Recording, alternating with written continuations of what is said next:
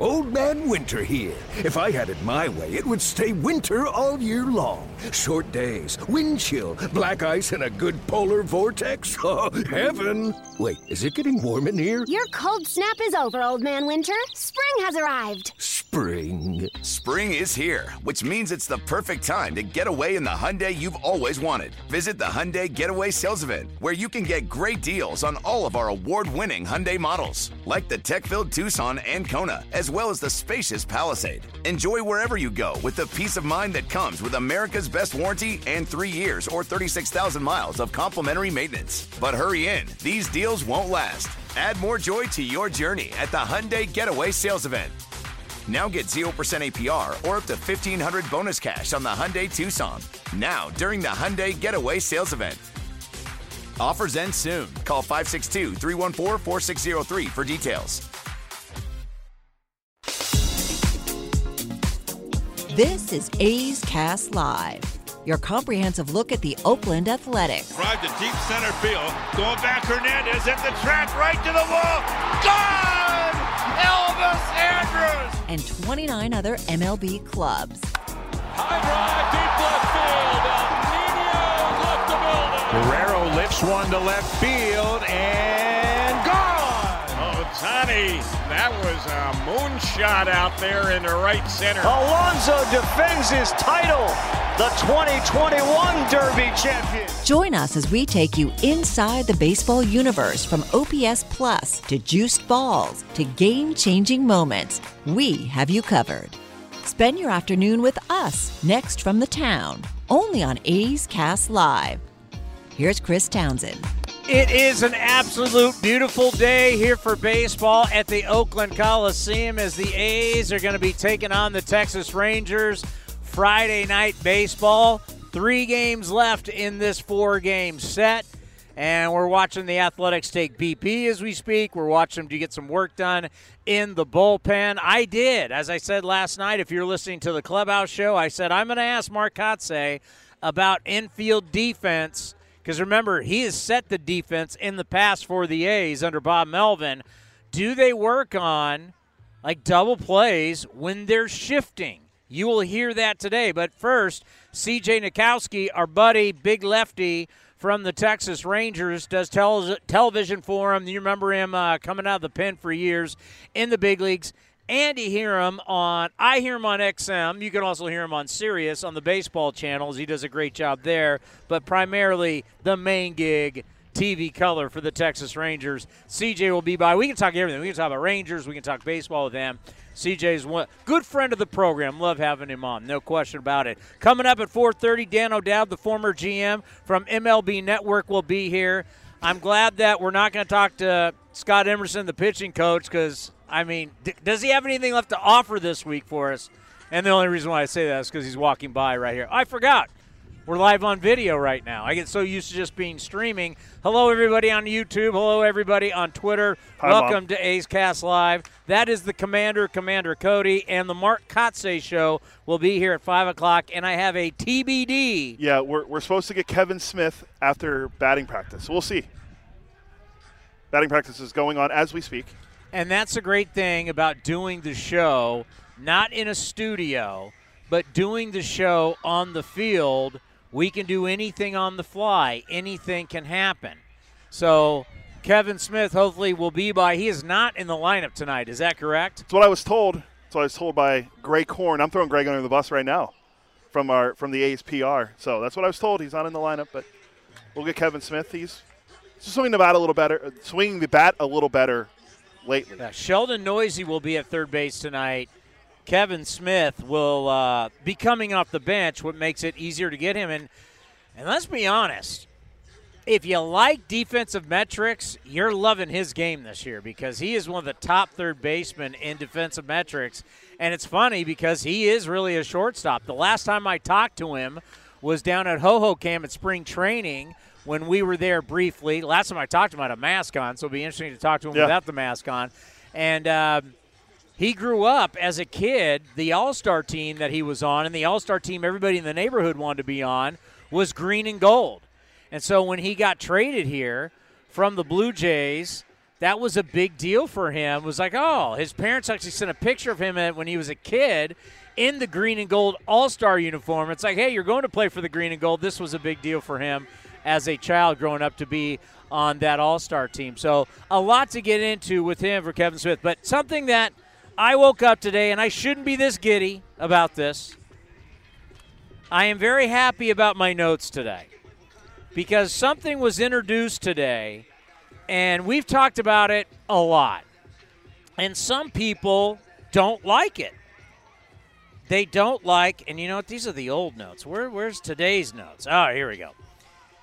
So when we bring up how long games are, there is that certain part of the crowd that just goes, I don't care. Baseball doesn't have a clock. I never want to have a clock. I don't worry about how long the game is. And I think what we have found out over the years, that crowd has started to really shrink. And the more we hear from people, it is, I don't want to be there for 3.5 hours on a weeknight when I got to work and I can't take my kids and I can't do this and I can't do that. Or I'm on a Saturday for 3.5 hours. If you count the driving to the ballpark, driving home, you're talking about an experience that's well over 4 hours. We don't have that kind of time. So we have been talking so much about how to speed up the game, whether it's been PitchCom.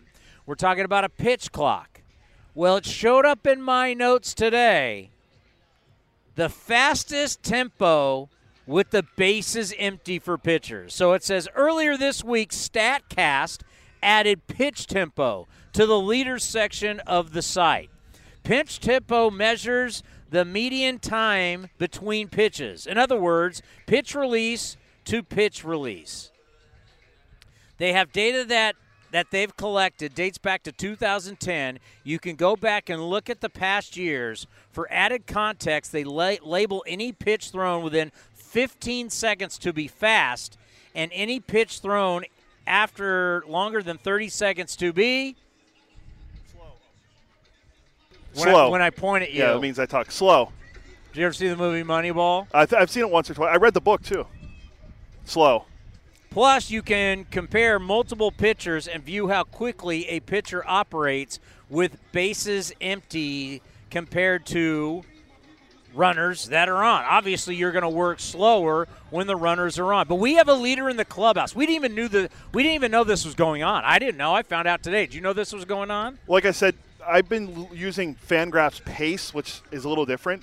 It just shows you how fast in between pitches a guy goes.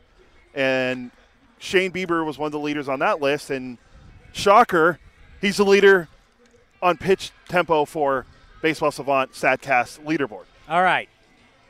Right now, he is Shane Bieber, former Cy Young Award winner, is the fastest guy when it comes. You have to qualify now because Silseth, who we've seen in Anaheim, he may be 10 seconds, but Bieber's 14 seconds. So I have released the baseball. Are you ready? Yeah, I'm looking. I have released the baseball. Boom. Catcher has caught it. Here we go. I'm going to get it back.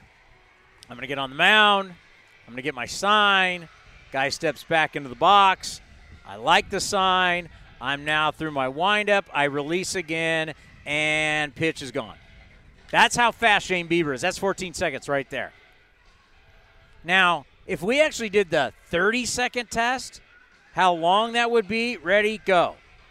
This is how long it would be. We'd be standing around. I'm an infielder. I'm standing around. I'm kicking my feet. They're going through the pitches, going through the signs. I'm an outfielder. It's windy here at the Coliseum. It's cold. What are we doing? 15 seconds has gone by. Still no pitch. Still no pitch. Think how long this would be if I'm standing here and I still haven't thrown the pitch yet, Cody. 25 seconds. What are we doing? Yeah. What are we doing? Boom. That's 30 seconds. Can you imagine all that? Now we're starting truly to understand length of games, why they are taking so long. If I then take that right there, that 30 seconds between every single pitch, and now the manager makes 5 to 6 moves to the bullpen, which now for at least a commercial break is going to be 2 minutes and 30 seconds. If I did that 5 times, now we can see how we've added easily 45 minutes to a game that didn't need to have happen. Exactly. Despite the action, whether I'm walking guys, striking guys out, balls in play, double play, whatever, guys swinging at the first pitch or we're going to full counts, I can show you how we've added 40 to 45 minutes of just time that you didn't need to have happen that doesn't happen in other sports. In football, you have to snap the ball. In basketball, you have to get the ball not only across half court, but you have to shoot it by the time the clock goes 0. We have a pace clock in every single sport except baseball. We're now showing if we put one in action, and even StatCast is showing if we do that, we can speed up the pace of the game. So I went back and looked because I know we talked about this a few weeks ago, what the clock's like in the minor leagues. With nobody on base, the clock is 14 seconds, the pitch clock. With runners on, it's 18 seconds to go on the board. The batter Okay, so let's examine that. 14 seconds. Yes. So in the minor leagues, you have 14 seconds to do what the fastest pitcher does in baseball. Yeah, Shane Bieber. So every single minor leaguer has to be faster than what every big leaguer is right now. Yes, pretty much. And you have 18 seconds with runners on. That means the batter has until the 9-second mark in both instances to be ready in the box. Otherwise, the umpire can assess a strike to the count. So there you go. That's how the pitch clock works in the minor leagues. We've seen it watching the Stockton Ports and San Jose Giants. I've seen, I haven't seen any of minor league games besides those two teams play, besides the Fresno when they come to play San Jose. But the pitch clock works, and we saw how it shaved off time to like 2 hours and 34 minutes is a given time for a minor league game right now. The A's actually are one of the fastest teams in baseball when it comes to game time play. They're actually under 3 hours, but the pitch clock will definitely help. And I have the leaderboard for the A's right now. And if you do this by 100 pitches, because only 2 guys on the A's have done it, qualified with the 250 that StatCast did and the MLB Notes had with Shane Bieber. The A's fastest pitcher with minimum 100 pitches is Cole Irvin, who's pitching tonight at 15.3. So pretty much he's fast. Not that fast. Slowest pitcher on the A's? That'd be closer Danny Jimenez at a whopping, what's his roundup? 24 seconds. Oh. Now, it is the last 3 outs of the game. True. I get it. Heart's pumping, adrenaline going. But, if you just do it, like if we sat here and just went silent for 23 seconds. That's a no-no in our industry. Yeah, but everybody would be like, what's going on? Yeah. Like if you hear silence for 23 seconds, that's how long it's taking. Yeah. And by the way, Danny Jimenez, we already know what he's throwing. Yeah, fastball slider. He's throwing a slider. Yeah. The majority of the time he's going to be throwing a slider, and we're taking 23 seconds to do that. That is just, we don't like on this show to go, see what we're right. We've been telling you. We don't like to pat ourselves. Well, Cody likes to pat himself on the back. What do you mean? Colin Cowherd does where Colin was right, where Colin was wrong. We should start doing that. I don't like where that. A's Cast was right, where A's Cast was wrong. Well, you want another one where A's Cast is right? How I've been telling you, they're going to do everything they can to keep these 14 pitchers. Yeah, and we saw it's extended to towards the end of June now. Yes, they're now taking this into June, citing, wait for it, health reasons. Yeah. So wait a minute. We've now played all these baseball games, and you're still going to say because of the lockout? Before it was COVID, now it's the lockout. They're going to find every single way not to give up as many pitchers as they possibly can. And what they just don't want to admit to us is that they don't want pitchers to go deep. They want pitchers to use max effort. They want them to optimize, and they want them to give their very best on every single pitch for only a certain amount of time, and then you're out, and then here comes the next guy. They don't want a guy to go through the lineup multiple times to get you through the 6th and 7th inning. They don't want that. They want you to go balls to the wall as far as you can, and then we're bringing in the next guy. They don't care if you blow out your arm. You know why? Because they got a surgery for that. They've got Tommy John. And they don't care. They want you to go all out all the time, but we don't care for you to go. We don't want you to ever hold back. We don't want you, we talked about, who are we talking about that? We were talking about Mark Langston about, hey, listen, you don't go to your plus fastball in the first inning. you're not airing it out in the first inning because you're trying to conserve so you can go through longer in the game. And I talked to Dave Stewart about this off the air the other day over at NBC. But that's not what they want now. They want you to go max effort, innings 1 through 4, maybe 5, boom, you're out, we're going to the next guy. And the only way they can sustain that and do it over and over again, and I love having this show on video now, is I can look down because they got 8 gazillion guys down the bullpen. See, years ago, they didn't have that, so guys needed to go 7, 8 innings. Now that they have all these guys in the bullpen, I mean, we try and conserve our bullpen guys like they're this precious commodity that we're now throwing a bazillion position players out there. It's true, they have. Like they're now like, hey, listen, these innings don't matter. We got to save the 8,000 guys in the bullpen. So we're gonna. Oh, look how cute this is. Albert Pujols is now gonna pitch. Yeah, we saw another one yesterday actually in the 20-5 Reds blowout over the Cubs. Andrelton Simmons pitched for the Cubs. I believe he gave up 5 runs in the 8th inning. Not good. So I think that's now 17 pitchers now that have been used. Position players have been used as pitchers. Real quick for CJ goes on slowest pitcher in baseball tempo. Lucas Giolito, followed by reigning Cy Young winner in the National League, Corbin Burns. How slow is he? 23.4 for Giolito, 23.1 for Corbin Burns. See, this CJ's come on the show for you. We're now filming it. Come say hello. Sorry. This is amazing. I never played hockey, but it's kind of like playing hockey, like how they change shifts and people just come in and out. Like there's no like, hey, we'll be back and CJ's going to join us after the break. You just put a headset on, you just jump right in. By the way, we've waited for a couple years, so I rebuilt the studio in my garage. I made it more – it used to be more radio. I built it for TV. Ooh. And we've been doing this out of my house in TV. Yesterday was the first day we finally got permission from Major League Baseball to do this on the field. Once again, we're the only team in baseball allowed to do this. It's amazing. Marcus Semien, it just was fitting that Marcus Semien was our first ever guest to do it live on the field. So you're amazing. live on YouTube and live on Twitter right now. And if I knew that, I would have put makeup on. Obviously, some of us are more prepared than others. How are you? I'm doing good, man. How are you? Good. We were just talking about I Know Something and wondering what you were like as a player. I mean, pitched a long time, but now StatCast is basically following pitch tempo. Once you release the ball, catcher gets it, throws it back. How long does it take? And right now, if you qualify, Shane Bieber is your quickest guy at 14 seconds. I just did 14 seconds. Then what they consider super slow is 30, and we did it. I mean, if you and I just sit here for 30 seconds, it's awkward. It's super awkward, and it's interesting that they came up with that. Fangraphs used to have I think they called it pace. And they had that stat for a while, and I believe it went away. And I liked using it because it's good for a broadcast, and I think it's certainly good for baseball and their teams. And you're not going to find a pitching coach in baseball that says, hey, we really need you to slow down in between pitches. Yeah. The only guy ever actually was a game here a few years ago.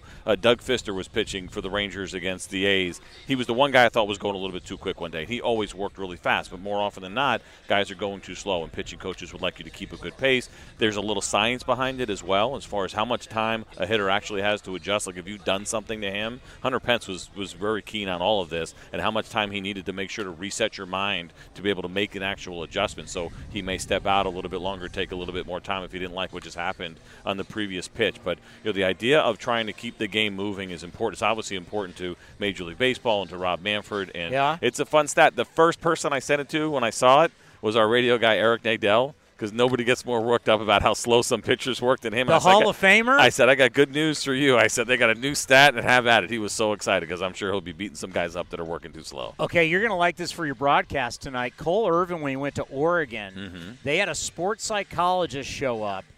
And he doesn't remember the name of the sports psychologist, but one of the things they talked about was it takes literally a hitter 14 seconds after he sees the pitch. It then takes him 14 seconds to go through what you were just talking about. 14 seconds for him to, okay, what just happened, and to reboot. Yeah. And that's why Cole Irvin wants to get that ball and get back because he doesn't want the hitter to be able to reboot. Same thing Hunter Pence was talking about. And it's an interesting number because I believe the pitch clock in the minor leagues is 14 seconds, right? And that whole thing is interesting. And I do think it's coming unless all of these pitchers, as they come up from the minor leagues and have gone through that system, are automatically working quickly. Like if that happens where they've been trained in the minor leagues and that's just the pace that they work at because of the pitch clock, I wonder if we have a chance to maybe hold the pitch clock off. I think Rob Manfred really wants it, and so I think we're ultimately going to get it. But it is kind of fascinating, all the science behind it. I remember a pitching coach telling me that was probably around 2000 or 2001, and he had a little bit of a lower number, but it was the same idea, and everyone's trying to get their information the best way that they can. But he was like, hey, it's X amount of seconds, get back and go. And I was a slow worker and not intentionally. Were you slow? It's one of those things I don't think you realize. Like you were talking about, like, what we do sometimes, I think we have an idea of a body clock and everything else, but on the mound, I don't think I realized how slow I was until I actually would go back and watch games because everything's going really fast in your mind. So it doesn't feel slow, but as you're trying to slow yourself down and then all of a sudden you realize, what, my pace is too slow. I need to pick it up a little bit. We were talking yesterday about how Frankie Montas in his last start went down after the line drive back at him, and we had Scott Emerson, our pitching coach here, and I asked him in his career, because in college I had to do it one time, come in for a guy who was injured, and they tell you got all the time in the world, but then again, everybody's looking at you going, all right, how many pitches is it going to take?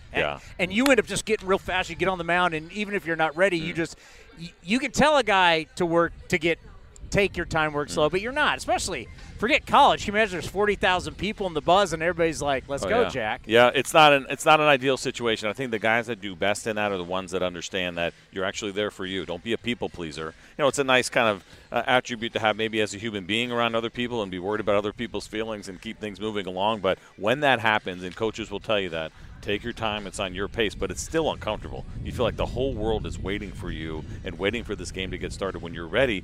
And I don't love the rule, and I get why they do it, but in that situation where you have to take your warm-ups there as opposed to in the bullpen, especially for the relievers that are used to it. Yeah. Right? You're so used to that atmosphere, having access to what you need down in the bullpen, whether it bands or whatever else you got going on down there. You lose all of that. Any stretching you want to do, it all has to happen out on the big league mound, almost as a form of entertainment for everybody as you're waiting. So if you wanted 20, 30 pitches, if you wanted to long toss a little, all that's kind of gone. You got to do it on the big league mound. So I wish that they would change that rule again. I know why they do it, but it is a little bit uncomfortable throwing those first few pitches in front of everybody when normally you're doing that in the bullpen and maybe feeling your way out a little bit. It'd be like the PGA Tour, like we're down at Pebble, and they say, all right, on the third hole, we're going to drop you in front of the bunker, short slide you. Your first shot of the day is you're going to have to get over the bunker, short sided. If you go deep, you're – oh, can you imagine? That's what it's like. You're just sculling it. I mean, there's times you don't get the catcher down, and maybe you're throwing a couple, and they're kind of all over the place, and it just takes a little while to get locked in. But at least in that situation in the bullpen, chances are there's a wall behind you. I know it doesn't happen here,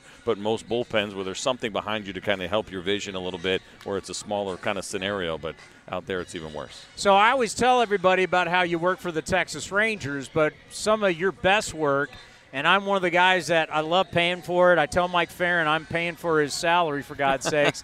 As I get the reason why I get XM is to listen to you guys, and I think you guys all do a great job. And there's been a couple times, I think I've told you this before, where I've been in the car because my kid's like, Dad, I don't want to listen to this. Yeah. They love now Seacrest and Kiss FM in L.A. because you get all the channels. Oh, yeah. But you've actually had my kids, my 6-year-old twins, rolling in the car because you guys do some funny stuff. But just – I think that's so key for you, allows you to stay connected to the entire game versus just talking Rangers all the time. Yeah, it's a big part. I'm grateful to work at MLB Network Radio, and we moved our shows now. Our show where I used to do a weekend show with Ryan Spielborgs, now it's 5 days a week in the afternoon. We do it 3 to 6 o'clock Eastern. I did it today from the hotel here in San Francisco before we came over to the ballpark, and it is a lot of fun. I mean, we certainly like to concentrate on what's going on, but to your point, for me, when you're only calling for one team, you a little dangerous. You get locked in and really only know about that team. But now in the scenario where you're covering the entire league, you're interviewing. It's nice having the afternoon show because you get more interviews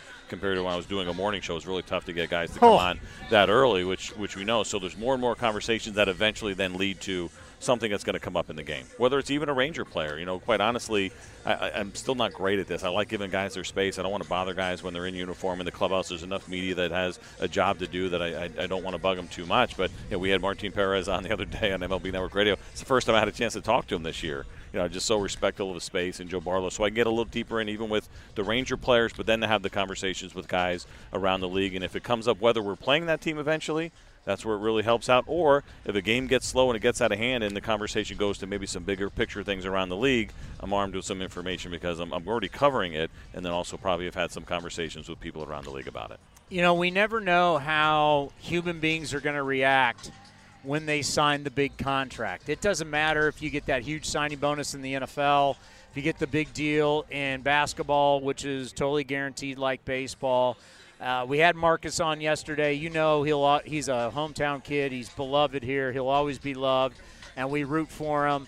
I think about the big contract he got, the big contract Seager got. You don't get off to a great start. I don't know what's in their heads. We don't know. But just talk about what the reaction – long way to go in these contracts. Just what's the reaction been like? Texas invests a lot of money coming out of COVID, new ballpark. We can finally fill it. We got these guys, sign them big, and they get out to slow starts. Yeah, I mean, there's frustration there, I think, on their part. I think it's really obvious. Obviously, you know these guys well, especially Marcus. He's just a good guy who cares. And so when you struggle a little bit, it was interesting. He was having a conversation with Dave Raymond, our play-by-play guy, and talking about his perception of how people were maybe seeing him now.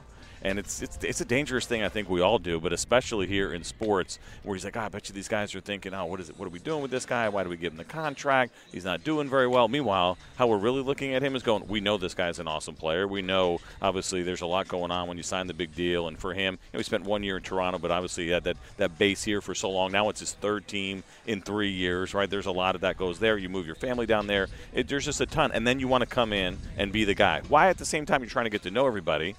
We had new coaching staff. Obviously, they're all new for him, but there's a lot of new coaches here as well, a new system hitting-wise. It's just a lot of information, and I think you start to put a little bit too much pressure on yourself to perform, get off to that slow start, and it can just really be a runaway train if you're not careful. He's been swinging the bat a lot better, and nobody is concerned. So it's not funny, but I kind of laugh about it that they think that his perception of how people are looking at him could not be any more opposite of what it really is. Fans believe it. They know it. We certainly believe it. The organization does. And when it's all said and done, they're going to be very happy with 7 years of Marcus Semien. Yeah, you draft a guy out of college. He comes up. He's your quarterback, and you live and die with him. And then all of a sudden you sign him to a big deal. It's like, how does he throw an interception when he makes $32 million a year? It's like, things happen. You've seen the entire division. We're just past the quarter pole. How do you see when you're looking at Astros continue to be the Astros and do what they do? We've always worried what happens if Anaheim gets healthy and has pitching, and I don't know if you can sustain a six-man rotation, but, the Mariners, not off to run differential thing. This time it's against them. I don't know what their fun differential is like last year. But you've seen the division. What do you think? Yeah, so, the division I think is still really deep. The Astros have gotten it together. The thing about them is I think we thought maybe we saw a window that would eventually close, and they've replaced guys really, really well, right? Jeremy Pena looks like he's the real deal. Nobody in Houston misses Carlos Correa, Kyle Tucker, Jordan Alvarez. This next group, this next core that is coming up is legit. And the pitching, too. Framber Valdez, Luis Garcia, we've seen these arms, Christian Javier. So they're a concern, no doubt. For everybody in the division, the Astros are going to continue to be a little bit of a concern. You bring up a good point about the Angels in health and pitching. Right now that lineup looks pretty healthy. At the top of the lineup, especially when we were there, they were going Ohtani, Trout, 1-2, which is, as a starting pitcher, there is no let me get this little leadoff guy and hopefully I can get him out and don't worry about the contact guy that's trying to get him over. It's MVP after MVP to kick things off. So the pitching has been pretty good. Obviously, Noah Syndergaard was a big question mark coming in. He hadn't pitched in 2 years. He looked great. We got to him. We knocked him out in the first inning the first time they saw him, but they had back-to-back starts. The second one, he threw the ball really well, and he's thrown the ball well all year long. So they have the pitching. It will be interesting to see if they can go out and get somebody, I think, deadline time. That'll be important for them to try to win that division. The Rangers, doing their thing, and obviously we know what's going on here with the A's. And Seattle's a huge disappointment so far, quite honestly. I think a lot of people assumed 90 wins, just missed the postseason. You look at kind of what they bring in, you're like, okay, well, where do we go from 90? Like it's automatically going to be 93 or 95, and that hasn't been the case. One of the guys, I know you guys have seen him a bunch as well, Chris Flexen was such a great story for them last year. The value that they got for him on a really inexpensive contract coming from Korea, they probably recouped that value within the first 2 months of him. He's really struggled this year. Kind of surprising. I think he's 1-6 right now. The ERA is pretty high. So that's a little bit of disappointment. Robbie Ray hasn't quite been there yet for them. The young outfielders like Jared Kelenic, who's now in the minor leagues, there's certainly been some growing pains with some of their younger players, but they got Kyle Lewis back right now. Julio Rodriguez looks like he's figuring it out. He's a pretty comfortable big leaguer. They could be a problem. We'll see if they can get it together, but it's been a pretty slow start. So this division's good. We know the A's aren't going to struggle for very long. They do a pretty good job of finding those pieces, and all of a sudden you turn around like, hey, what are they doing here? Yeah. Right? It seems like that's kind of how it goes here with the A's. So this division's going to be very competitive for years to come, I think. Okay, how many years did you pitch in the big leagues? Well, parts at 10. I bounced around like crazy, but I played the guy. I tricked people into paying me for 19 years, but parts at 10 in the big leagues. 19 years. Now, I've been saying this on A's Cast Live, And I know a lot of our analytics people do not agree with me. All right. Here. That's nice. fine. We have our. Who doesn't love a good analytics fight? I don't always drink the Kool-Aid all the time. I have basically called it out saying, listen, you just want pitchers to go out there and throw as hard as they can, spin it as hard as they can. You don't want them to go that long. You want optimum performance, and we'll always bring in somebody new to where we're talking about maybe not even having a guy this year throw 200 innings. I've been saying that's not sustainable. And this is the year it crashes and burns. You're not going to have enough pitching. And they're already starting to prove me right as they played the health card that we still need to have all these pitchers into June. They're playing into my hand. I'm with you on that one. And the fact that we extended it now, to June 19th for 14 pitchers, I think tells exactly that story that you're talking about. I don't know if it's that teams don't want that guy, but what you see happening, even when you spend a lot of money on a high draft pick and kids coming out of college, is they really protect these arms in a big way, and they're not going to push them. And, it's funny. I was fortunate. I was a high-round draft pick coming out of college as a starter. And you were St. John's, right? I was St. John's, and again, tricked somebody on one day at least to take me 9th overall. But coming out of college, I went and made 14 starts in AA right away. It's not going to happen. They don't do that anymore, right? Some guys don't even pitch. People would be fired if that happened. I mean, Jack Leiter didn't pitch, and now they're pitching him this year. And I was fortunate. Growing up in the Northeast, I mean, everybody's story is different, but not playing travel ball because it didn't exist, I think allowed me to stay healthy as long as I did. But when I go back and look, it wasn't a lot of success there, but I was out there, 14 starts in the half the season. My first full year in baseball, I made 32 starts. And I think I had 2 relief appearances to go with it. See what happened baseball? Again, it wasn't all that successful, but I was out there making You were successful. 32 starts is a lot now for your first year in pro ball. And, again, everybody's story is different, and these guys are certainly bigger, faster, stronger than they ever have been. But, John Smoltz harps on this a lot, and I'm with him on this. It's the way that you train players and the way that you train especially these pitchers. And it's like, listen, if you want – you want a racehorse, you want a guy that's going to be at the top, then you got to train him that way, right? You train him like a pony, you're going to get a pony. It's kind of how it is. But maybe they're okay with it. They think that's going to work. I would love to see some more guys pushed a little bit harder, picking those arms that you feel like you can really go ahead and give them those extra few pitches. You're sitting at 85 pitches and you got your back against the wall in the 6th inning, and a lot of times we go to the bullpen. And I get it. Those guys down there are unbelievable. But I think at least in the developmental process, push them a little bit. Let's see what they have. Maybe they'll surprise you. And, nobody stays healthy. I mean, that's just the reality. Everybody gets hurt. It's just what happens in the game, and I think you live with it and you move on.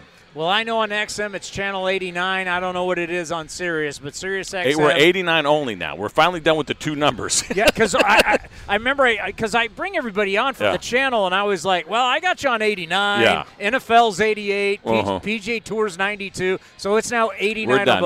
No more Sirius 209 XM 89. We are 89 all the way. And, of course, can watch him doing Texas Rangers baseball. You're one of the best in the business. You're too kind, When we're talking about, because we'll lump it in as radio, because even streaming and, talking about being on satellite. But when you talk about TV and radio, because we're watching your games on the time, you're as good as it gets. Oh, I appreciate you saying that. It's very kind. I love what I do. I feel grateful for what we do. I love the business. I love talking about the business. And, all those years of playing the game in 19 years, and it was 8 different teams in the big leagues, in Japan, Korea, Dominican, all the releases, all the trades, all the nonsense that went on during that time.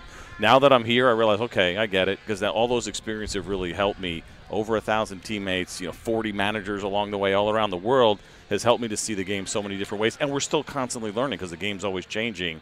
And it's really helped my broadcast career, and I think maybe I've got a big, broad opinion of the game and taking it in so many different ways. So I feel grateful. I appreciate you saying that. I'm just trying to keep my head down and not get in any trouble. Just do it faster.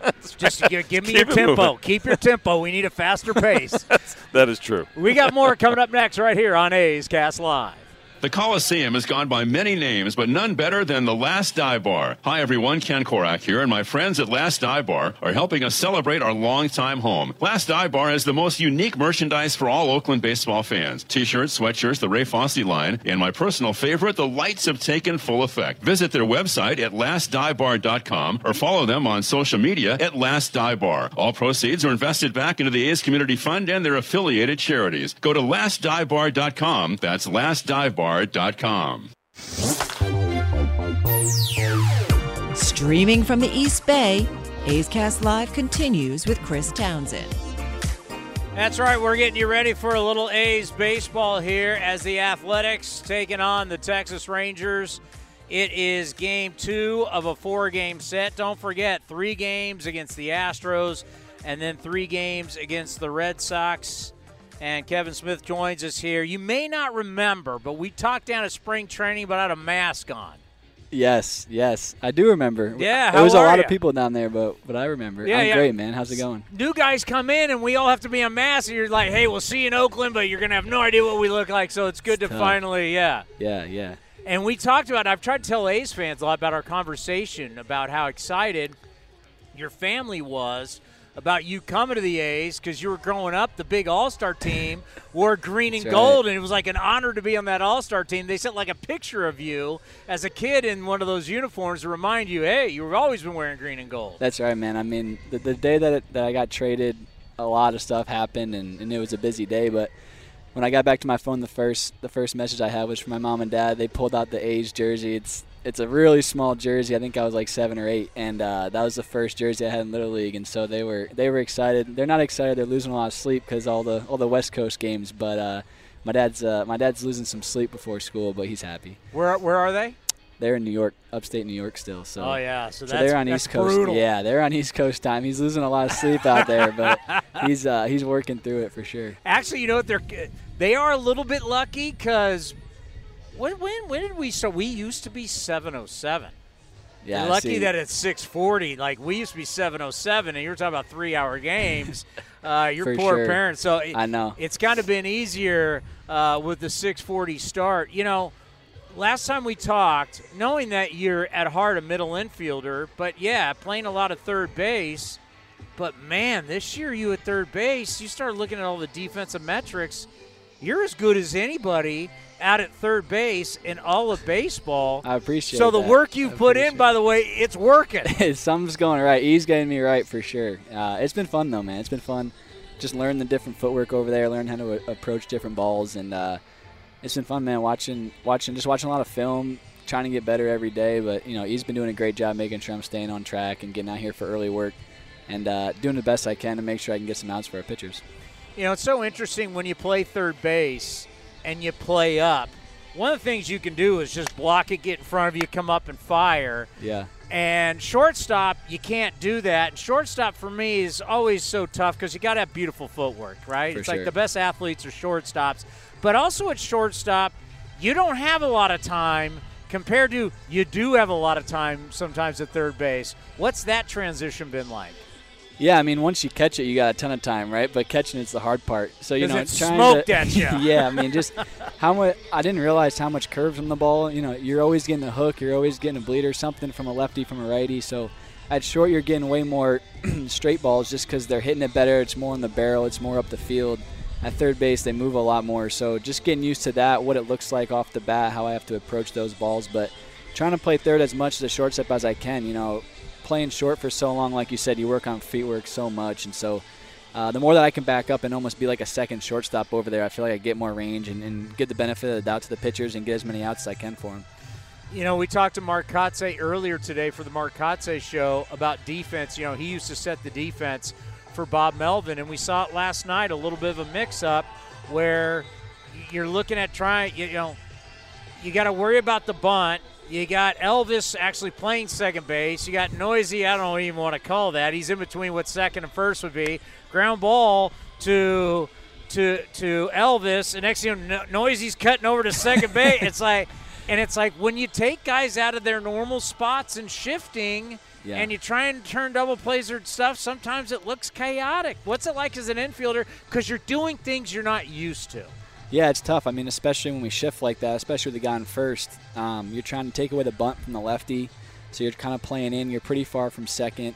Once the ball's hit to E, it's either you're running to second base, but if he doesn't look at you, you know, E has a great eternal clock. So if he's diving, he thinks he can't get the out at second, throws the first, all of a sudden third base is wide open, they can get the third, right? So a bunch of stuff runs through your head right there. Should I run to second? Should I go back to third? Can I even get to second? Am I just running over there for no reason? And then we got, you know, first and third if he can't get the out. So that's kind of what happens, though, in these shifts. You get a lot of weird plays. They're really fun to make when you make them, you know, whether the second baseman's running over or the shortstop's running over to make them. You just hope that it all evens out at the end, right? You want to make more outs than have of those, and I think we've done a pretty good job this year of doing that.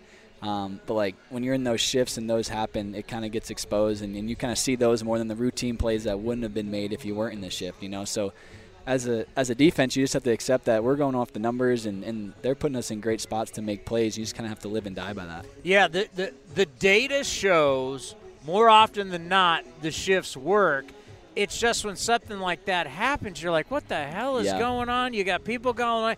And especially if it's in a play where you have a game last night where everything mattered, right? Everything's so close, the game's going to be close, that sometimes those plays you look at and you go, why the hell are you doing that? Could have cost you the game. It's just and I understand. It kind of reminds me, like in golf, a shot that you don't practice, like all of a sudden on the course, I got to pull this screaming hook around a tree. I can't practice that on the range. Seems like sometimes you guys are in that spot.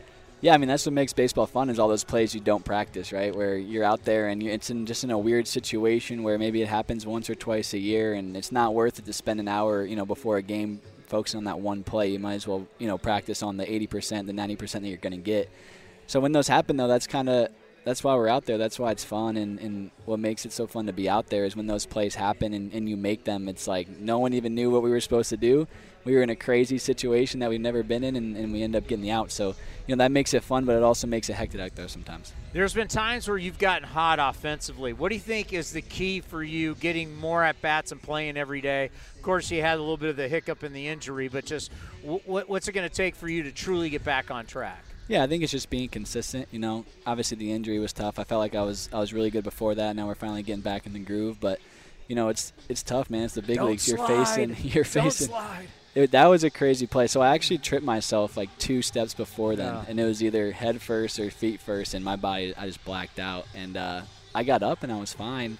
I told Dee, I said, if I hurt myself right there, I'd be really pissed off. And then, of course, the next day it blows up, and we had a few days there. But, yeah, that's the name of the game, right? You're facing the best guys in the world every single day, and so this is the first level you get to do that at, and hopefully you do it for a really long time. So just getting used to how the game goes. The pitchers that you haven't seen before, they've seen a lot of hitters before, so they know how to attack you, and it's just that back and forth of constantly making adjustments. But the more at bats you get and the more games that you play, the more comfortable that you feel, the more you can kind of be more consistent.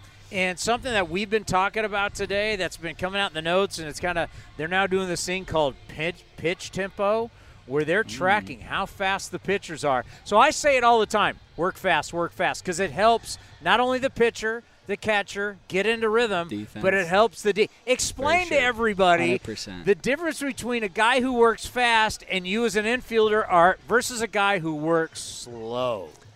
Yeah, it's tough because when the guy's working fast, like, you're ready constantly, right? So he pitches, he comes back, you're getting ready again. You can kind of get in the flow of the game. Typically the defense just plays better because you're not out there for 25, 30 minutes at that time, So when a guy's working slow, it gets a little harder. You gotta wait a little longer if they're not really hitting their spots and they start walking guys. Now you've been out there for 5 or 10 minutes where a play hasn't been made. You haven't really moved around. You haven't thrown. So I don't know what the science is behind it. I'd be interested in someone a lot smarter than me kind of looking into that. But just as a defense, when you're out there and got like someone like Irving or Logue, I mean, all of our pitchers, Blackburn, I mean, just attacking guys and working fast, it helps us a bunch. I can tell you, we did the stopwatch out here at the start of the show. We did 14 seconds. Goes by pretty quick. Yeah. 30 seconds? It's a long time. If we sat here in just 30 seconds, it's a long time. If you did that in between every pitch, you could see as an infielder just going, bro, throw the ball. Let's go. Locking in for that long is tough. It makes it that's the biggest thing, right? You want to lock in every pitch. Like, you want to make sure that you're on your game. So the longer you have to go between that, it's not just that one pitch. It's every 170 pitches throughout the night, over and over every day. Instead of it being a lot more quick, and you can kind of be on top of your game a little better. All right, we know you got to get in, so let's end on this. Now playing for a California team. You've been here for a while. You've had a few weeks. You had that one where you're here, San Francisco back and long, place to sleep in your own bed now here. What is the one thing you've really enjoyed about now playing full-time for a California team? It's got to be the weather. I'm from New York. I've always wanted to live in Cali. Like, when we were in elementary school and they're like, where's your dream spot to live? It was always Cali. So, like I said, my parents are losing a lot of sleep, but my body works way better on West Coast time. I feel, on the East, you're up really late, and then you get over here, and it's 11 o'clock, and you can get to bed and get some good sleep in. But it's got to be the weather, man. It's been awesome. It's sunny all the time. You never have to worry if it's going to downpour for 3 straight days. You never have to worry about a May snowstorm, so it's been great. Rain delays. You see that? See, people can see where they're watching it right now yeah, live. There we go. That tarp never gets pulled out. Never. I don't even know if there's a tarp under there. I can't even remember. Anybody remember last time? When's the last time, Cody, we pulled the tarp out? I think the last rain delay / postponement was like 2017.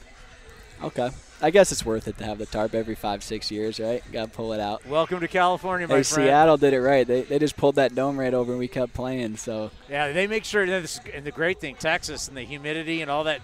I mean, it gets hot. It rains every day. Yeah. Not anymore. You get 81 games in at 72 degrees, and let's go. That's what's nice about here, too. I heard when it gets hot in the summer, in New York it's humid. You don't want to go outside. No humidity. Here it's perfect. So I'm excited for the rest of the year, man. It's going to be fun. Well, welcome to your first time on our set here at A's Cast Live. Yeah. Great stuff. Keep killing it at third base, and we'll talk to you soon. I appreciate it, man. Thanks. We got more coming up next right here on A's Cast Live. The Coliseum has gone by many names, but none better than the Last Dive Bar. Hi, everyone. Ken Korak here, and my friends at Last Dive Bar are helping us celebrate our longtime home. Last Dive Bar has the most unique merchandise for all Oakland baseball fans. T-shirts, sweatshirts, the Ray Fosse line, and my personal favorite, the lights have taken full effect. Visit their website at lastdivebar.com or follow them on social media at Last Dive Bar. All proceeds are invested back into the A's Community Fund and their affiliated charities. Go to lastdivebar.com. That's lastdivebar.com. A's Cast Live continues from Rickey Henderson Field. Here's Chris Townsend. Well, earlier this week, we were able to sit down with the former GM, and you see him as an analyst on MLB Network. He's really, I think he's the best because, hey, former players are great, broadcasters are great, but a guy who actually was a GM for a long time and an assistant GM and knows the business, truly knows the business of baseball, he gets it. And I love him as an analyst. Here's my conversation with Dan O'Dowd, former general manager and now analyst, MLB Network. Well, I say it all the time. Everybody knows how much we love MLB Network, and we have all their personalities on. But my favorite, by far, and it's been a while. We haven't talked to him since the winter meetings in San Diego because I don't think anybody on the network can break it down the way he does. Dan O'Dowd is with us here once again on A's Cast Live. How have you been? It's been a while. Well, it has been. Thank you so much for having me on. I love talking to you guys.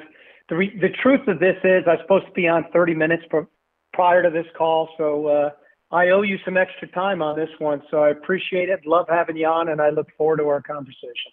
Bottom line, if this is Brian Kinney, I would have been out of here already hitting golf balls. But for you, I'll wait around all day.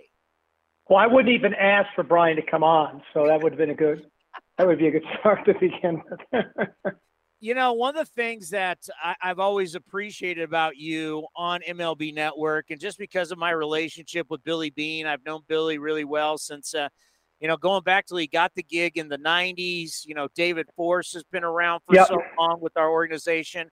I know how hard your guys' job is. And the one thing I think the perspective, we love listening to ex-players. We like listening to these guys in the media. But someone like yourself, you truly understand what it's like, the business of baseball, how to build teams. When you look at your role with the network, how do you go about it? Because you bring something, a skill set, really. I mean, John Hart pops on every once in a while, but you bring a skill set that no one else has.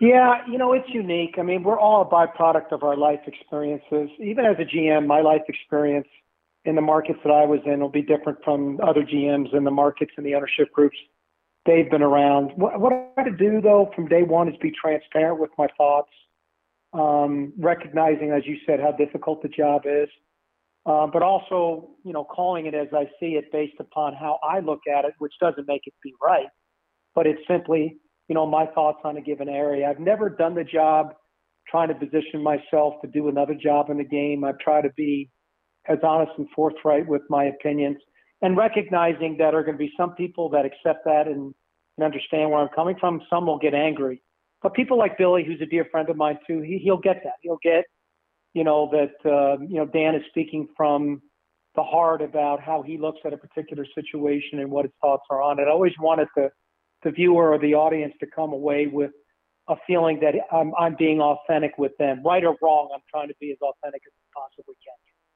And you think about the situation, you understand what you've done in your career when you're a team trying to get a new ballpark, building a new ballpark, as you did all those years in Cleveland.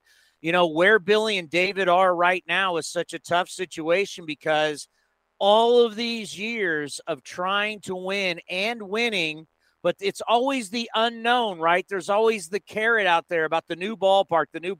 Now we talk about a parallel path of either Oakland or Las Vegas. Just talk about, for Billy and David, just how tough the job is right now to run the Oakland Athletics. I mean, I look at it this way. Billy and David have done something that is really unheard of the game. I know that they haven't gone to a World Series or won a World Series, which, by the way, I don't think is any indication of the quality of a front office within our game, because there's skill and luck involved in postseason because of the shorter sample sizes. They've had plenty of teams that could have gone on and won the World Series.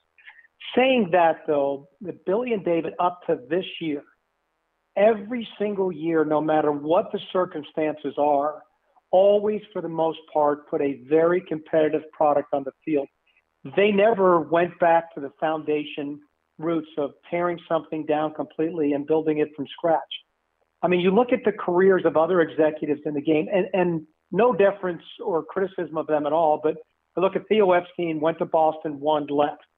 He went to Chicago, won, left. David Dombrowski won in Miami, left to go to Detroit, won in Detroit, left to go to Boston, won in Boston, now is in Philadelphia. There's a litany of executives that have won in a given place and then chosen to leave.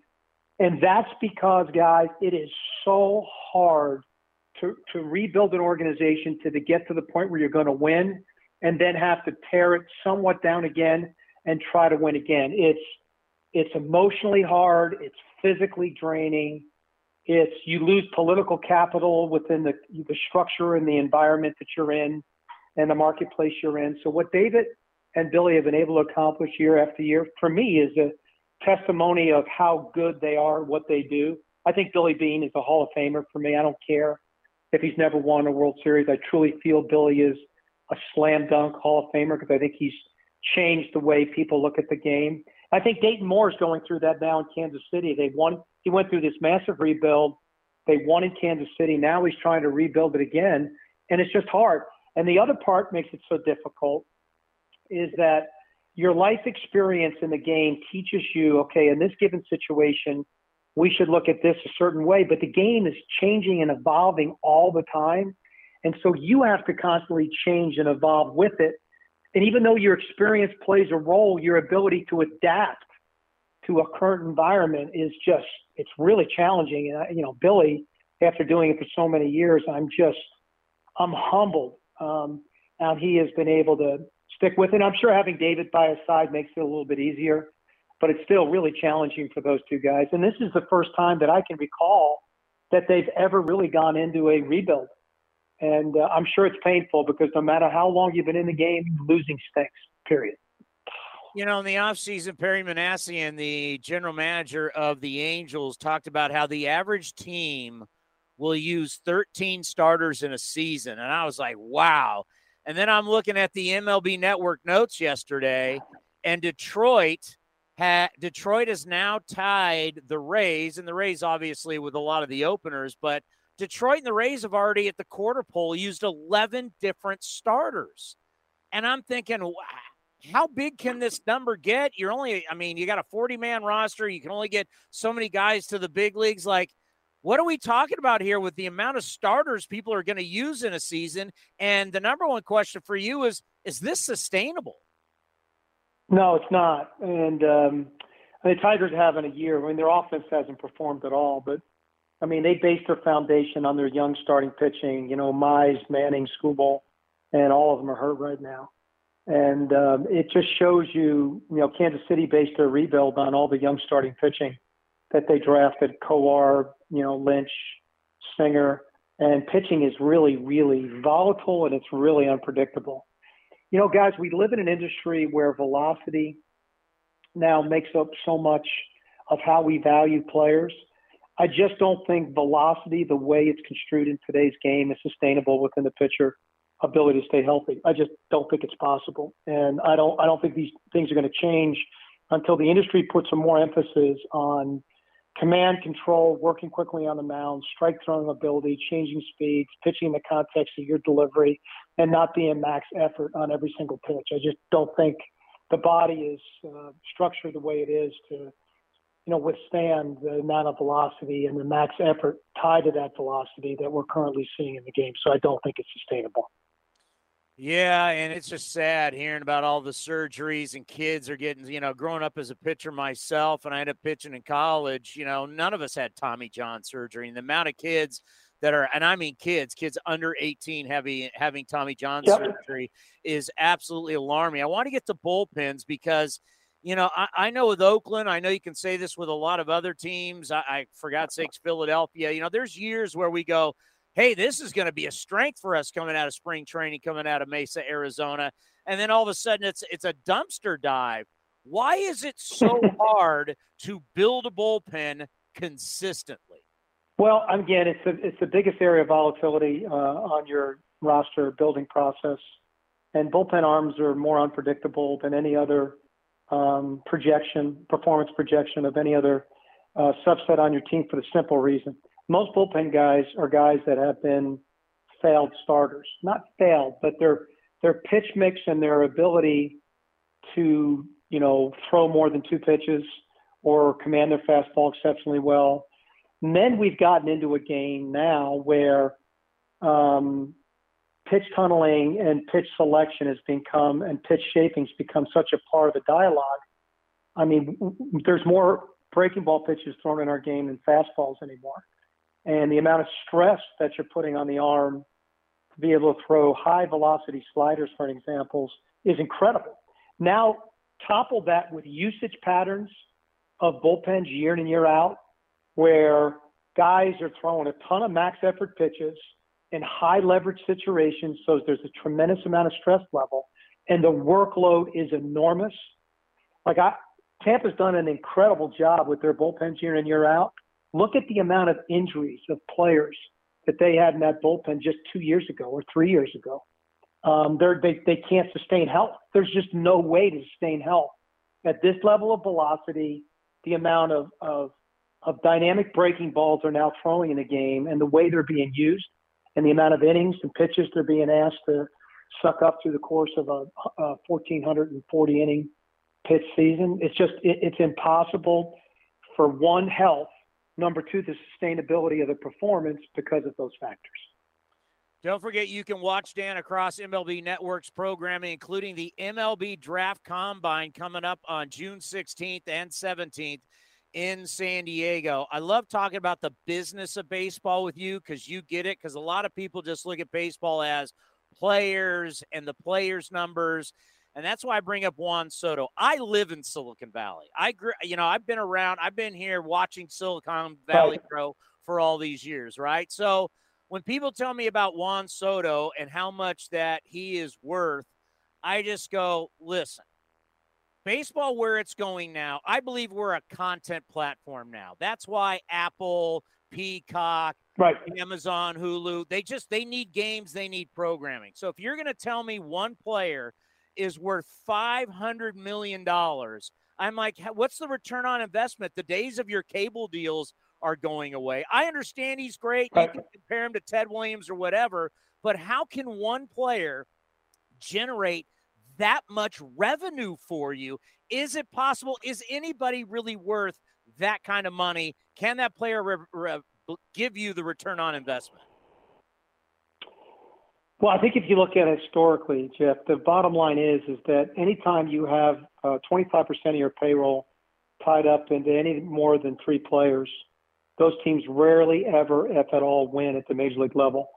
So he's a great player, but it's the total asset allocation of payroll. So if you take a model that you're going to spend 50% of your revenue on major league payroll, and Juan Soto hypothetically is going to take up $50 million of that. Say it's a 10-year deal at $50 million a year.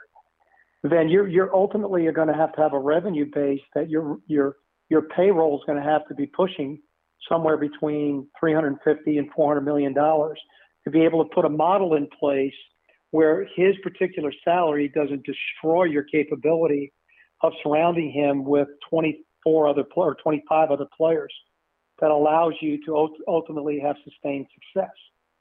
You know, I'm not saying that he's not that valuable. All I'm saying is that in context to the development of a team, it's really, really problematic to pay any player that large a percentage of your overall payroll. Again, unless your payroll capabilities are through the roof, and we've never seen those type of consistent payrolls, or if at all, in the history of our game.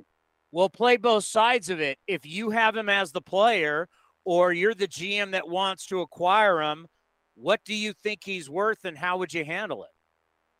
Well, the closer they get to his free agency years, his worth is going down dramatically. If the Washington baseball team, the Nationals, do not feel they can sign him, they're faced with a crippling decision. And I say this, you could trade Juan Soto for the greatest group of prospects that there is in the game, and more than likely, none of those prospects will ever come close to generating the type of WAR value that he can in your roster construction. Saying that, if you have no capabilities of signing him to the dollars that you mentioned or anything close to that, then you have to build your team in the aggregate. You have to be able to say, okay, how many good young players can we get back? How many do we feel has a chance to turn impact? How many do we feel are a chance to be solid contributors?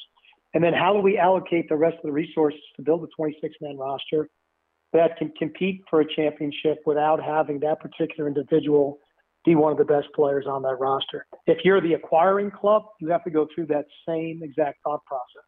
You know, I look at what the A's got back, for an example, for Matt Olson. And everybody kept talking about how Alex Anthopoulos made a great deal because you got great young player Matt Olson. You got him signed to what I feel is a very fair contract for his capabilities. But I look at it, the talent level that he gave up. Shane Langeliers right now, I can make an argument, is the best catching prospect in the game of baseball. His value to the Oakland A's over the next 7 years, depending upon service time issues, 6 to 7 years, is absolutely enormous.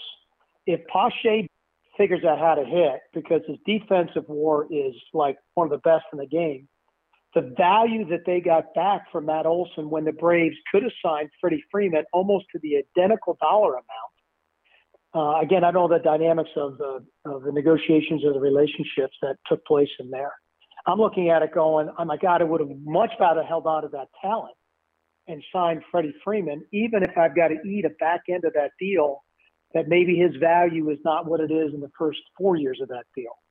And so I thought the A's, for example, got enormous value back as they construct their club moving forward because they have two catchers right now that are legitimate all-star type catchers at the most demanding, hard-to-acquire position within the game. So either guy could turn into multiple other assets for them at some point in time if they choose to go down that path. So I'm trying to use that comparison in the same way. You've got to get so much more back than Soto, because Soto is even a better player than Matt Olson. That's why these deals are really, really difficult to come by. Let's end on this. If you ever thought about coming back again, and you've been sitting out of the game, you've been watching everybody operate, you see how the markets change, how philosophies change, what's the one thing that you think you would say, I'm going to do this, and that's why I would be successful versus the other 29 teams? What have you seen, maybe something in the market you could manipulate? Honestly, I think all the clubs recognize it. I'm just not sure all of them know how to do it. And looking back at my career, I'm hypercritical of everything that I did well, and certainly even more hypercritical of all the things I did poorly. But the one thing that I always felt like there was a competitive advantage, and to this day I still feel there's a competitive advantage. If you can scout well and you can develop better, no matter what the limitations that you may have at your major league level, you will be very successful. And I think there's more competitive bandwidth right now in the development process of our game than ever before, because there would be an opportunity to take what I call instinctive intelligence. So instinctive intelligence is you. You've spent all your life around the game. You've played it, you've studied it, you watch it, you comprehend it, you apply it. There's a way to take a group of men or women with incredible instinctive intelligence, combine that with intellectual intelligence that exists now within our game. But I wouldn't want it to exist in our game to the point that now that that intellectual intelligence groups makes up the bulk of the decisions within the front office, without the balance of an instinctive intelligence group, making sure that the direction that the one group provides leads to the proper decision in each and every player. The bottom line is what's never going to change about the game is the clubs and the individuals involved in those clubs. If you select the right players and you put them in a world-class development process, I have absolutely no doubt you can win and you can sustain winning. Look at the Astros.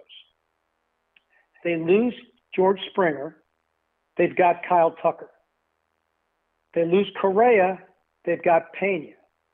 They lose Cole, they lose Greinke, they've got Valdez, they've got Urquidy, they've got Garcia, et cetera, et cetera.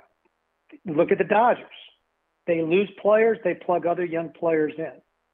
And those are clubs with very large payrolls. So if you scout players well and you develop them exceptionally well, you can turn what I call value players into contributors and contributed players into impact players and impact players into sustainable impact players. That'll never change in the game. It's just the ability to do that even better now than when I was running teams, for me, gives you a huge competitive advantage within this industry right now. Absolute radio gold. It doesn't get any better than that.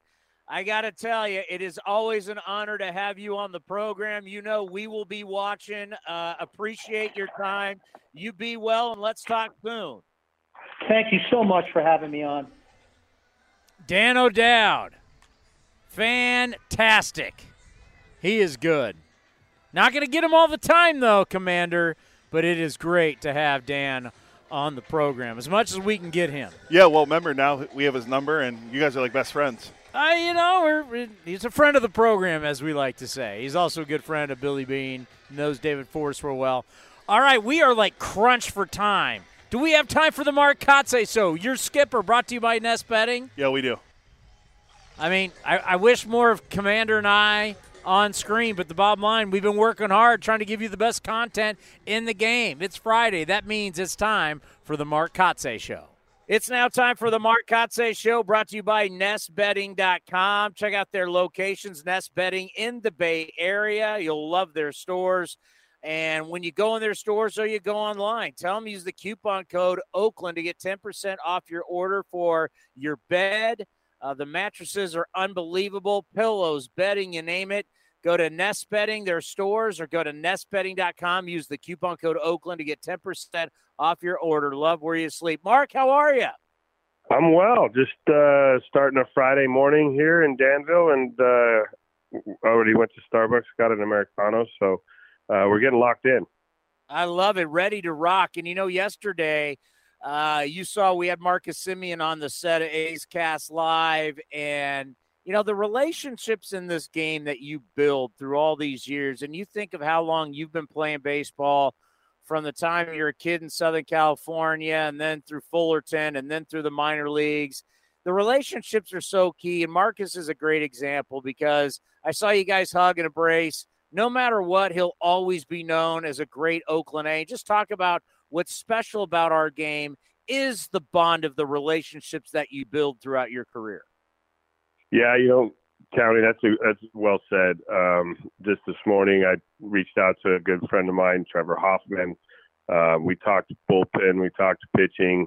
The relationships really are what not only baseball, the game of baseball is about, but life is about as well. So, the value of the relationship gets built from that trust and that foundation and that bond that you create with just spending time with guys. And Marcus was one of those guys. Marcus Semien, a true professional in every way.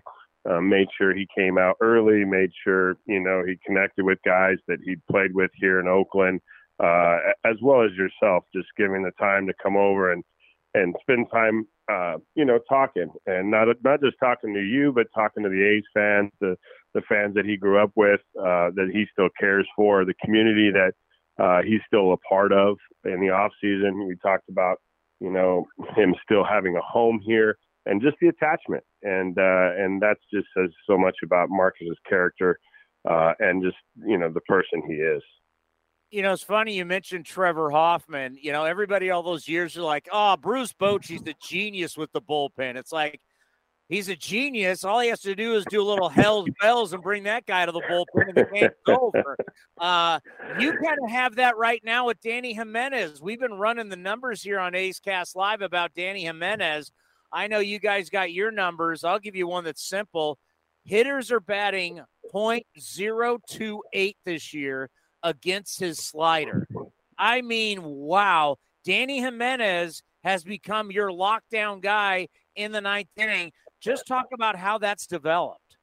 Yeah, well, you know, going into spring training and assimilating the bullpen, you know, we really didn't know at that time. It was Lou Trevino, based on the fact that Lou had done it before at the major leagues, and Lou had been a part of this team and had some success in that role. And you know, as the season started, we put guys in situations early to test them, to see, you know, what they were able to accomplish in leverage roles. And Danny really stood out. Danny, you know, pitched in some games early, showed us some confidence in terms of just the demeanor on the mound.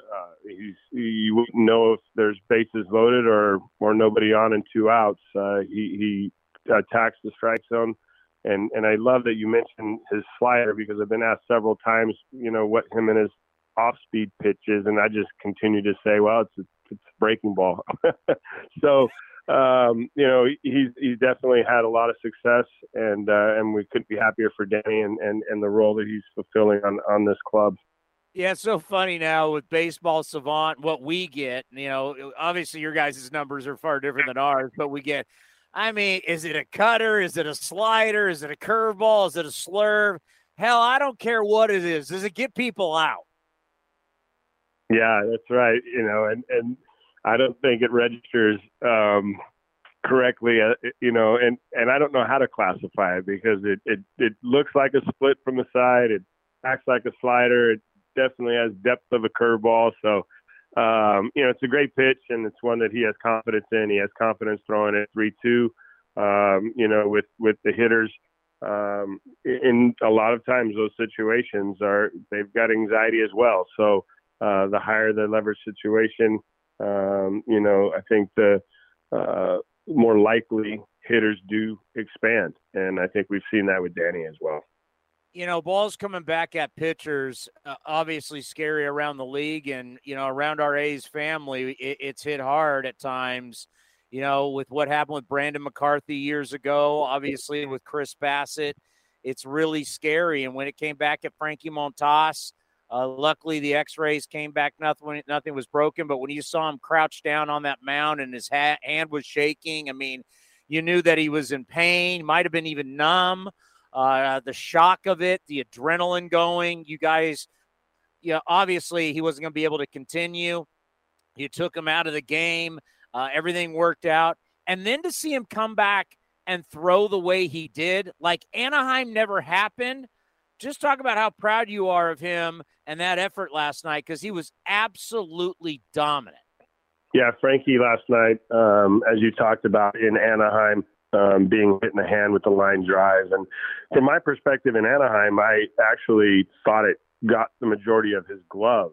And once I saw him go grab his hand and kind of bend down, knew that there was more than just a glove. And, you know, when Nick and I got out there to look at Frankie, realizing, you know, okay, it's the fingers. And as you talked about, they were numb, and, you know, he threw two pitches, I believe, and just couldn't feel the baseball. So fortunately, as you said, the x-rays came back negative, and, you know, talking to Frankie the next day, he felt, you know, 100% better, had feeling in his hands, played catch. And, taking the mound last night, I expected that performance from him. Anytime you have a competitor like Frankie that doesn't get to finish a start for, those unforeseen reasons, you just have this innate feeling that he's going to go out and dominate. And he did last night. He had everything working. He had a slider, a split,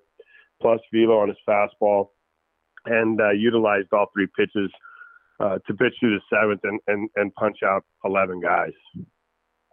When you look at Paul Blackburn, we've been joking, calling him Polly Win Day, because the way he's throwing for you with a 1.70 ERA, I know you can talk grip change and you can talk about mechanical stuff. And I've said this to Scott Emerson too, that you can talk all that stuff with me, but there's something different about him. The demeanor on the mound, the way he's attacking guys, the way he's not afraid to utilize his fastball. So for you from the dugout, what's different about Paul Blackburn? Well, I think you nailed it there. His demeanor, his confidence. He's got an attitude that I would describe in two words, Townie, but can't be said over the radio. So it's a look of, when you meet somebody in a dark alley and you're in for it, and most likely you'll turn around and walk away. And when someone has that look in their eye that they're a confident, let's just use that word, aggressive, bully. And I think Paulie's, found himself, he's found the identity that he needs to be successful here. And he's continuing to grow, continuing to go out and perform. And it's so great to see a player from our organization that's been a part of this group, but never really cemented himself in the rotation, stepping up and having this type of success. I got to ask you about defense and shifting, because we saw it last night, and you see it if you watch enough Quick Pitch on MLB Network, their highlight show, you see it all the time. Like, infielders are so used to, doing what they do. I play shortstop, I play third. We see on the set of A's Cast Live, guys just take constant ground balls, working on their craft. And then all of a sudden, you move these guys in the shift, and you put them in positions that they're maybe not totally used to, and you can have a double play situation that ends up getting screwed up, and because guys look awkward. And I just wonder, how much do you guys practice like double play situations in shift formations so that guys are more comfortable when that does happen in a game? Yeah, so we do practice double plays in the shift. We spend a lot of time, as you talk about, working on ground balls from the beginning of spring training. When we do all of our fundamental work in spring training, not only do we do it in a regular defense, but we do it in the shift defense, whether that's, through cutoffs and relays, to turning double plays. And last night in the game, I know what player you're talking about in particular. I think it was Jonah Heim, left-handed hitter. We're in a shift, but we're also respecting the fact that Jonah has laid down a bunt. So our third baseman is in a modified kind of bunt situation. Our second baseman, Sheldon Noisey's over in the hole, and Elvis is, playing what would be second base position, even though he's our shortstop, in a double play. So to turn double play, it's very difficult in that defense. And once the ball was hit last night to Elvis's right, Sheldon reacted to the baseball being hit, took off towards the base, so that looked a little bit awkward. But really what we're doing is we're defending against the hitter's strength. And so if you have a runner on first, you can look at it two ways. If he pulls the ball through the 4-hole, now we're first and third, no outs. And what we're doing there is we're trying to eliminate the first and third no out situation. We're sacrificing the double play to a certain extent to keep that runner off third and take the out. And in that play, unfortunately, the ball took Elvis to his right. I think he had time to get up and make the throw to first base. We threw it awkwardly off one knee. Bethencourt didn't make the pick. And now we're first and second, no outs, as opposed to having a runner at second and one out, where it eliminates the probability of them scoring. So that's really what we're looking at. Even though the play looked awkward, I thought our defense was set up in the right position to get it out. Let's end on this. And speaking of setting up the defense, because you've been the defensive – did you call yourself a defensive coordinator? No, I wasn't. I was just the infield coach last year. And, and doing that, I, taking the role to Darren Bush of run prevention. So Darren and Scott Emerson work together because we obviously have a pitching plan of how we're going to pitch guys, and we want to align our defense up behind the kind of approach that we're going to take to get guys out. So I like the defensive coordinator, though. That whether you're going to run a 3-4 or a 4-4 defense, cover 2. All right, so when you're setting the defense, now that we have PitchCom, how much is that helping infielders, center fielder? How much is PitchCom helping, knowing that they know exactly, the fielders know exactly what the pitch is going to be? Is it helping, or is it something not that big of a deal? Well, I think it does help. It gives them the anticipation that, if you're playing third base and we've got a left-handed pitcher on the mound, we're throwing a slider back foot, the third baseman can anticipate that ball being hit to him, and in that possibly take a step to the line to protect the ball from going, down the line. And so I do think there's some advantages. I know that there's a definite advantage of not having signs stolen at second base. Townie, I can explain this so that fans can have a better understanding of what PitchCom is, but PitchCom delivers the sign that the catcher normally gives to the pitcher and to 3 of the infielders. So really, there's only 5 PitchCom devices. So the outfielders don't have them, and one of the infielders doesn't have one as well. So this is what MLB is working on. They're fine-tuning it, but I really believe in it, and I think it's, 1, sped the game up, and 2, eliminated some of the sign stealing at second base, which I'm a big proponent of. So hopefully, there's some quirks to it. Crowd noise, sometimes interferes with players' ability to hear the pitch being called. And then there are buttons on the PitchCom that catchers use to call pickoffs, but there probably could be even more if you wanted to call a bunt defense, if you wanted to call a first and third defense. I think they're going to add these calls to the wristband or to the device and make it even better. So I'm a big proponent of it. Yeah, at some point you're going to have the button that says, "Hey, where do you want to go to dinner tonight?" I hear you. It's changing, so different than the old days. Hey, great stuff as always. We appreciate it.